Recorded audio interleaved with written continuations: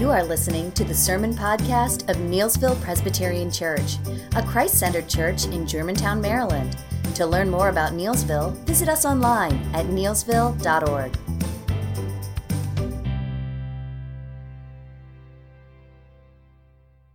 Hopefully I can croak my way through this. First of all, I wanted to say a heartfelt thank you, Val and I both, from a special service yesterday. It was a beautiful confirmation to our own hearts of our love for you and the love that you have given to us. Many of our friends and family who came were just amazed of that support that they saw, even in that service, of the love and commitment that you have for me. And just I promise by God's grace, my loving commitment to lead you guys in the grace of the gospel. I think that's why it's so fitting today to talk about what is our motivation and what is even God's motivation in bringing the gospel to us. Last week we talked about that because of this world message of the gospel, we're to be messengers of that gospel. But what motivates us to be that messenger?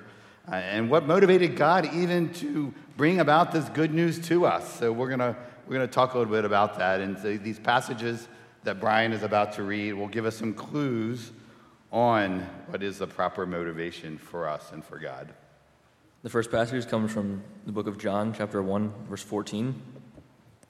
And the Word became flesh and dwelt among us, and we have seen his glory, glory as of the only Son from the Father, full of grace and truth. The next passage comes from John chapter 3, verses 16 through 19. For God so loved the world that he gave his only Son, that whoever believes in him should not perish, but have eternal life. For God did not send his Son into the world to condemn the world, but in order that the world might be saved through him. Whoever believes in him is not condemned, but whoever does not believe is condemned already, because he has not believed in the name of the only Son of God. And this is the judgment. The light has come into the world, and people loved the darkness rather than the light, because their works were evil. This is the word of the Lord. Thanks be to God. Let's pray. Father, thank you so much for this time that we can gather around your word. And so, Lord, we pray that you would just speak, Holy Spirit, through me, and that our hearts would be open, our hearts would be encouraged, our hearts would even be convicted and changed as we think about what is the proper motivation to live out this gospel. And so, Lord, we pray that you would just bless it. In Jesus' name, amen. Before I begin, again, I heard there's congratulations to our youth basketball team. They won both games yesterday. Well done. Yeah, awesome. Good job. We have to get to the game. Bryan Chapell, in his book, The Wonder of It All, Rediscovering the Treasures of Faith, shares this story. Follow along as I read this. She took her children to the park to break the monotony of summer days, and instead she broke her own heart. She watched her children run to the playground equipment as another car drove into the parking lot. The new car came to a quick stop, and a young, attractive woman with a beaming smile leaped out of the driver's seat and virtually skipped to a secluded picnic table near the adjoining lake. The imagination of the mother began to race. Who could this attractive young woman be meeting in such a secluded spot with so much enthusiasm? Was this a long-awaited, carefully planned rendezvous with an overbusy husband, a lunch date with a best friend, or a tryst between secret lovers? The young mother determined to stay on the lookout for whoever got out of the next car. No one came out immediately. The mother soon grew preoccupied with her children and forgot to watch the young woman. When she did finally glance again at the secluded woman, what the mother saw made her heart hurt. The woman was reading a Bible.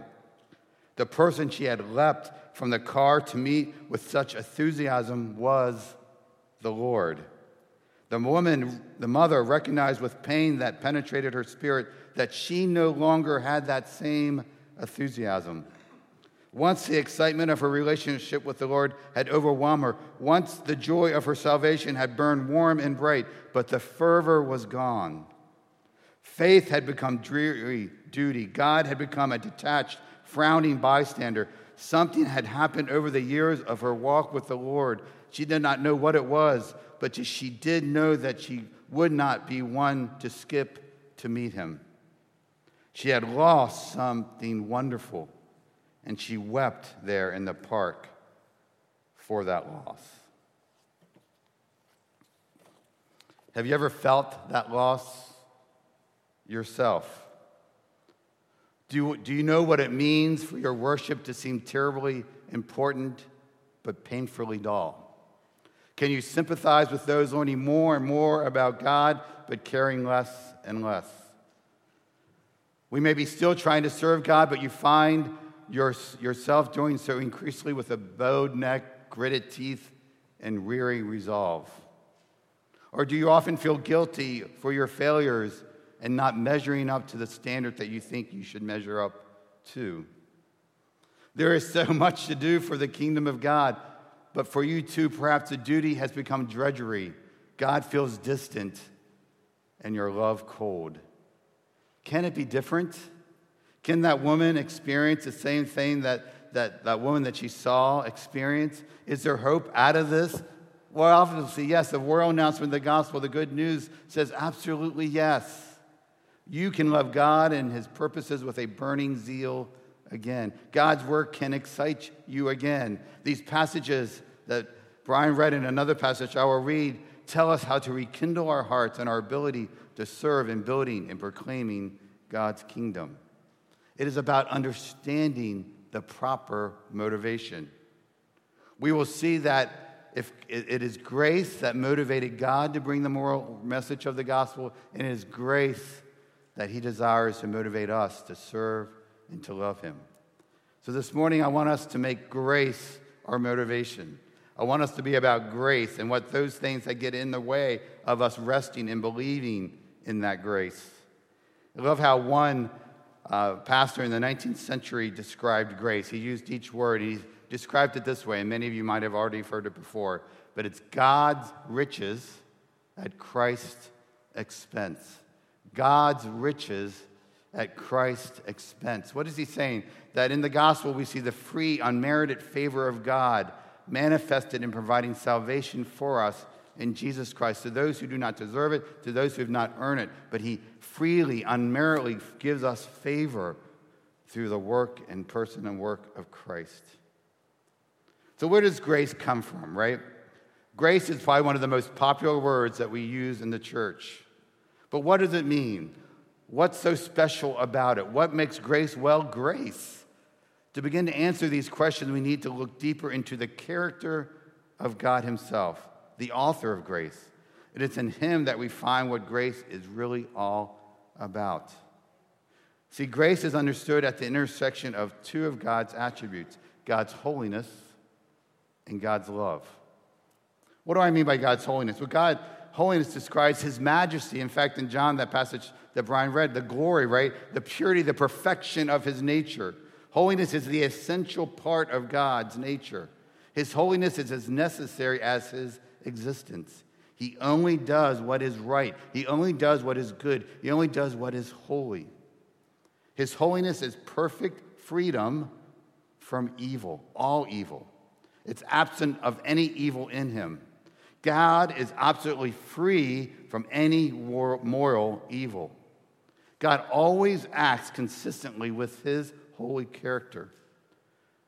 And for us as believers, the absolute holiness of God brings comfort and assurance. Why? For since he is perfectly holy, then we can be confident that his actions towards us are always perfect and just. But because God is holy as well, he can never excuse or overlook any sin we commit, however small it may be. He has a perfect standard. And throughout we see the scriptures, he is calling us to that standard. But we know that we cannot measure up to that standard. We sinned. Sin came into the world centuries ago, and we continue to sin. And yet his holiness demands some actions to deal with it. Which brings us to that other attribute, his love. On one hand, God is holy and just and cannot tolerate or live with or bless evil. On the other hand, God is loving, faithful, and cannot tolerate the loss of people he has committed himself to. And so there's a tremendous, seemingly irresolvable tension in the whole story of redemption in the Bible, from Genesis to Revelation, right? The tension is very real in the Old Testament. Will God finally give up on his people? But then what of his faithful love? Or will he finally give in to his people? But then what of his holiness? See, it's only on the cross that we understand how God is able to resolve that tension. See, on the cross, our sin was given, imputed to Jesus, so that his righteousness can be given and imputed to us. See, on the cross, God made him who had no sin to be sin for us, so in him we might become what? The righteousness of God.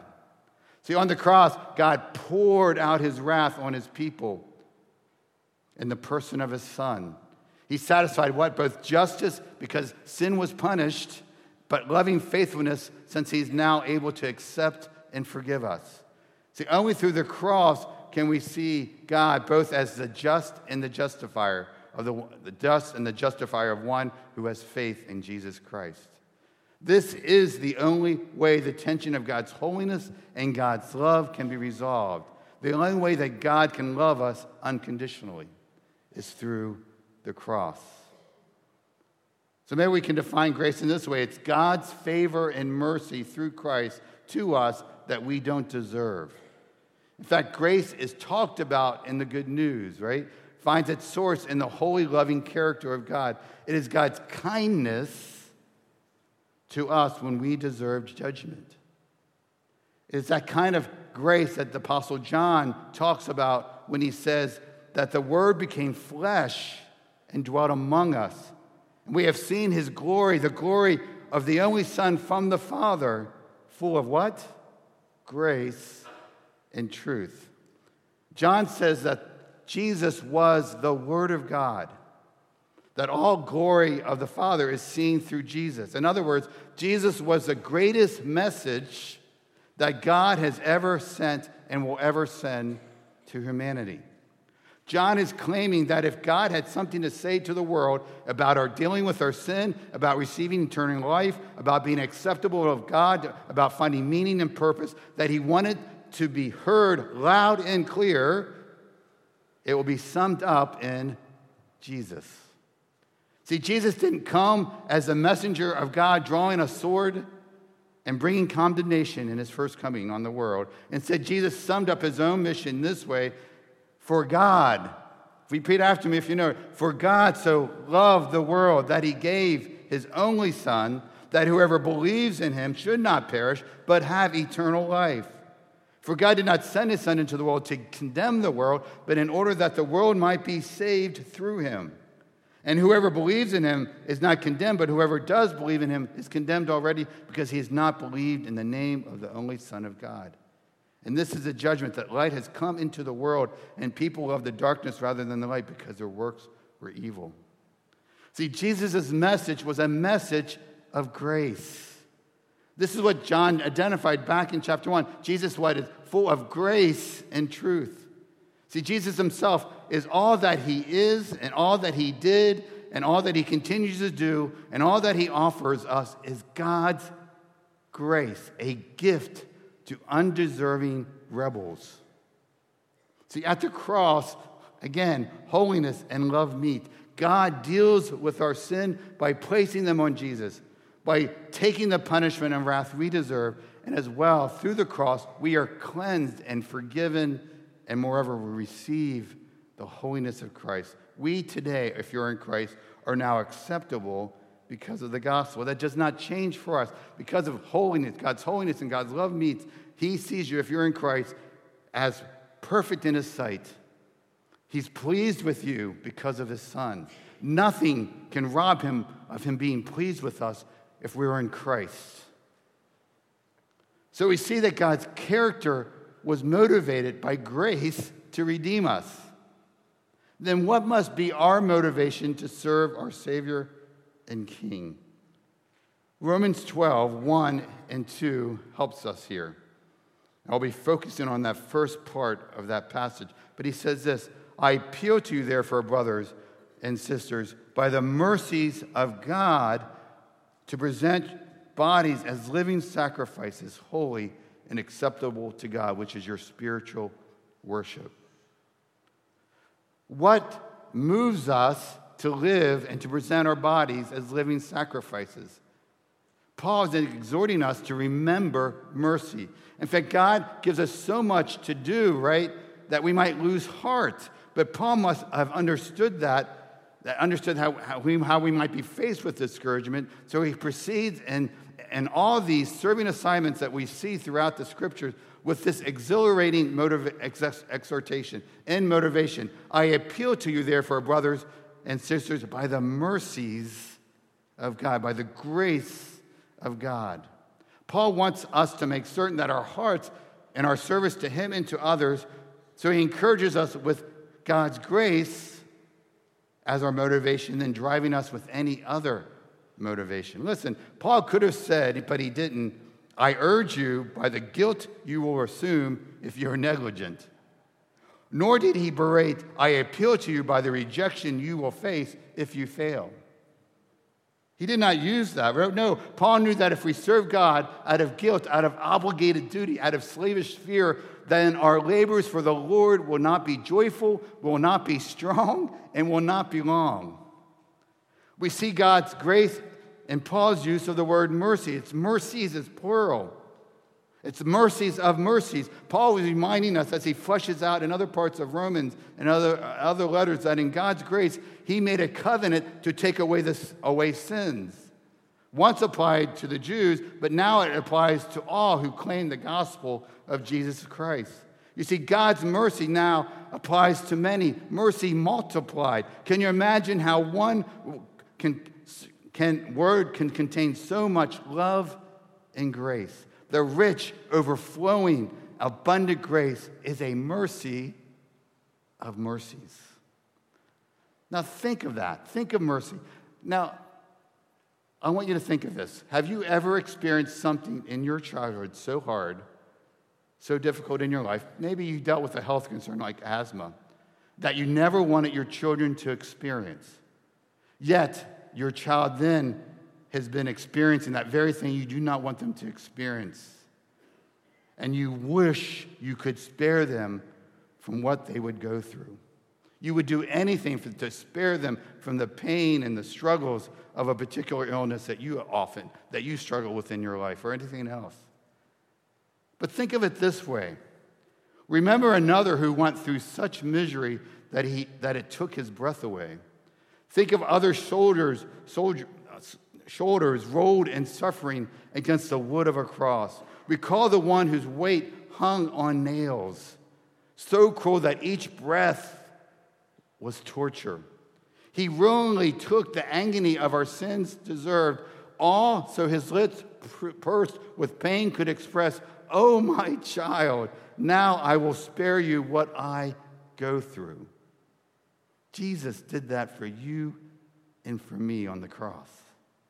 John, in his first letter, encourages us, how great is the love the Father has lavished on us that we should be called children of God. Friends, such grace and mercy eclipse all other motivations for our service. His mercy and grace should so fill our will. In fact, if thankfulness does not move us, if grace does not move us, then do we truly understand who God is and what he has done on our behalf? See, without gratitude for Christ's sacrificial love, our service will become nothing than drudgery, and our God nothing more than a dissatisfied boss. That is why Paul tells us on the onset, in most all of his letters, to keep God's grace in view. Remember God's grace. Remember the cross that you received God's grace. Remember the love and the holiness that were meant there, that you are now acceptable in his sight because of the grace God has given you in Christ. But what happens for a lot of us, we forget that grace. And here's the challenge of mercy, is how we deal with guilt. See, if we're honest in our journey with God, despite God's overwhelming love and grace and mercy, it can quickly fade away from our view. Other motivations can take our service to God distasteful and destructive all too easily preoccupies us. We begin to focus on reasons to serve God that spoil our view of the cross almost without ever really intending it. In fact, our spiritual health requires us to confess the difficulty we have in keeping grace and mercy fully in view. I have struggled over the years in keeping grace as my motivation in my life and in how I even motivate others in the Christian life. In my counseling and my pastoral ministries, even as a father and a husband, it can be discouraging to witness so many people spiritually empty and discouraged in their Christian life. So many forgetting about God's grace and mercy. But I understand that struggle. Many years ago, before Val and I got married, I had experienced spiritual burnout. In all my busyness of doing the many things for God and for others, I forgot the mercy and grace of God. I became tired. I became overwhelmed. I was feeling distant. I found myself beginning to make people feel guilty for not keeping up with me, but not doing as much as me. I privately resented people for not serving as much as I did. I saw even that guilt at times motivated people more to serve him and was often to use guilt either unintentionally or intentionally. Friends, there is nothing more effective than guilt to get people to obey, to serve the standards of God, yet nothing less efficacious in sanctifying them to God. Make people feel bad enough, fearful enough, guilty enough, and you can get them to change. Or they will leave the church, and you will not have to worry about them anymore. But we don't want to be ruled by that, right? I don't want to be making you feel bad or fearful or guilty enough because we're not doing what maybe God would want us to do. No, that is not the way to do ministry. My dear friends, nothing is less biblical than motivating believers by the guilt that makes God's love conditional upon human performance. Listen to me. There's nothing less biblical than motivating believers by the guilt that makes God's love conditional upon human performance. Think about it this way.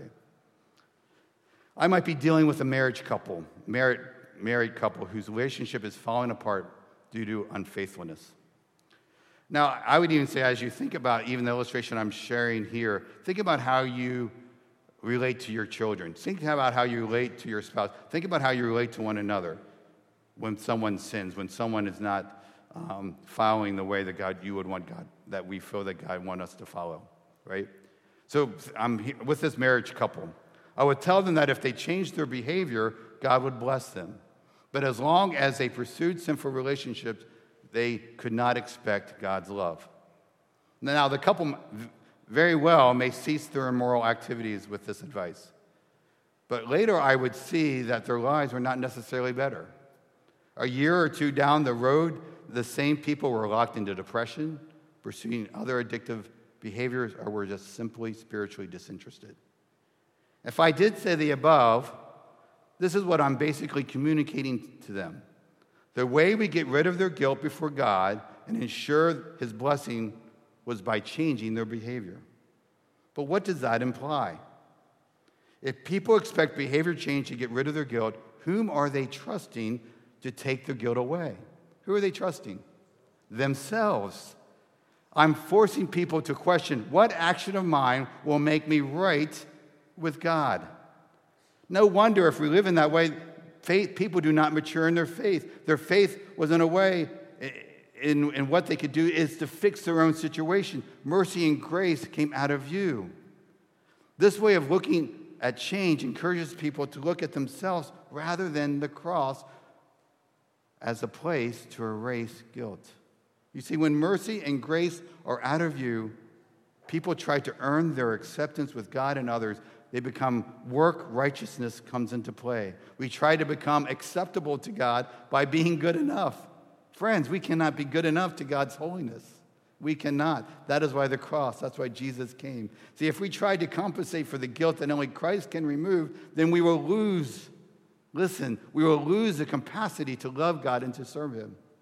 God does not want us to punish ourselves to ease our guilt.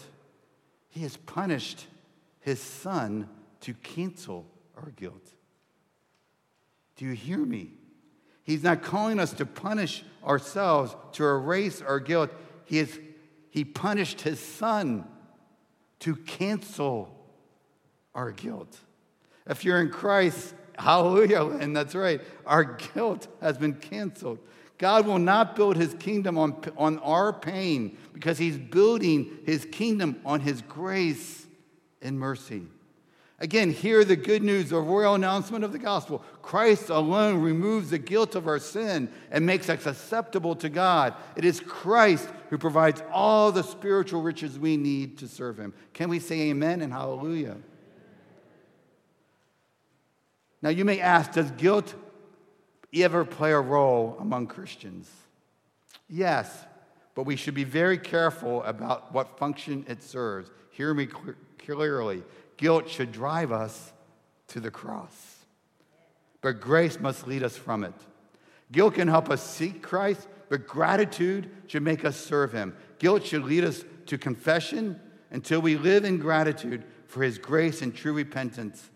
Because if we don't, then true repentance may never come.